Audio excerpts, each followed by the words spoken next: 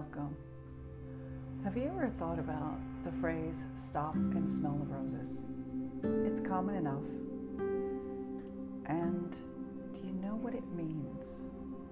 Do you often ever stop and just look around, appreciate what is there? Shakespeare wrote, "A rose by any other name is as sweet." So even if we didn't call a rose, it would still have that same fragrance. What is in a name? What is the time that you spend? What takes up your time? These are important questions to ask yourself because time stops for no one. It just keeps moving onward. My father used to say, time's going by so fast. Time goes by faster the older you get. And while we know it's not true, his perception was that it was true, that time was going by and he didn't have a record. He didn't have an account of the time that he spent. So what are you doing with your time? How are you living your life? It's important to understand, what do you have affinity to?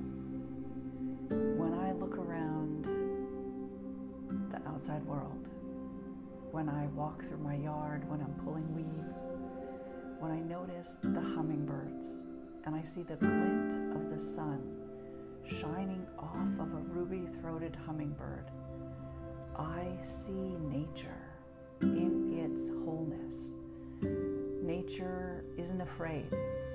Nature gets what it needs. Nature doesn't have to go to school to figure out how to be or do. It just is. But people aren't. People feel that they have to go to school. People don't know the answers. People don't understand how to be who they're meant to be. I invite you. Just be, and see what you think. Don't let your mind tell you what you should do and how you should be. Just sit in your own knowing. And if you need help with that, I'd love to talk with you about it. And if you have something that's getting in the way of you being, if you have a painful symptom, if you suffer from anxiety or depression, please join me on Thursday and have a taste of what it's like to heal yourself. You know, you have the ability to be whole, healthy, and complete. When you cut your finger, your body clots the blood on its own. It creates the scar tissue.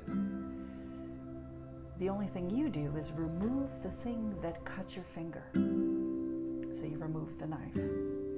And too many of us are living our lives with the knife still in.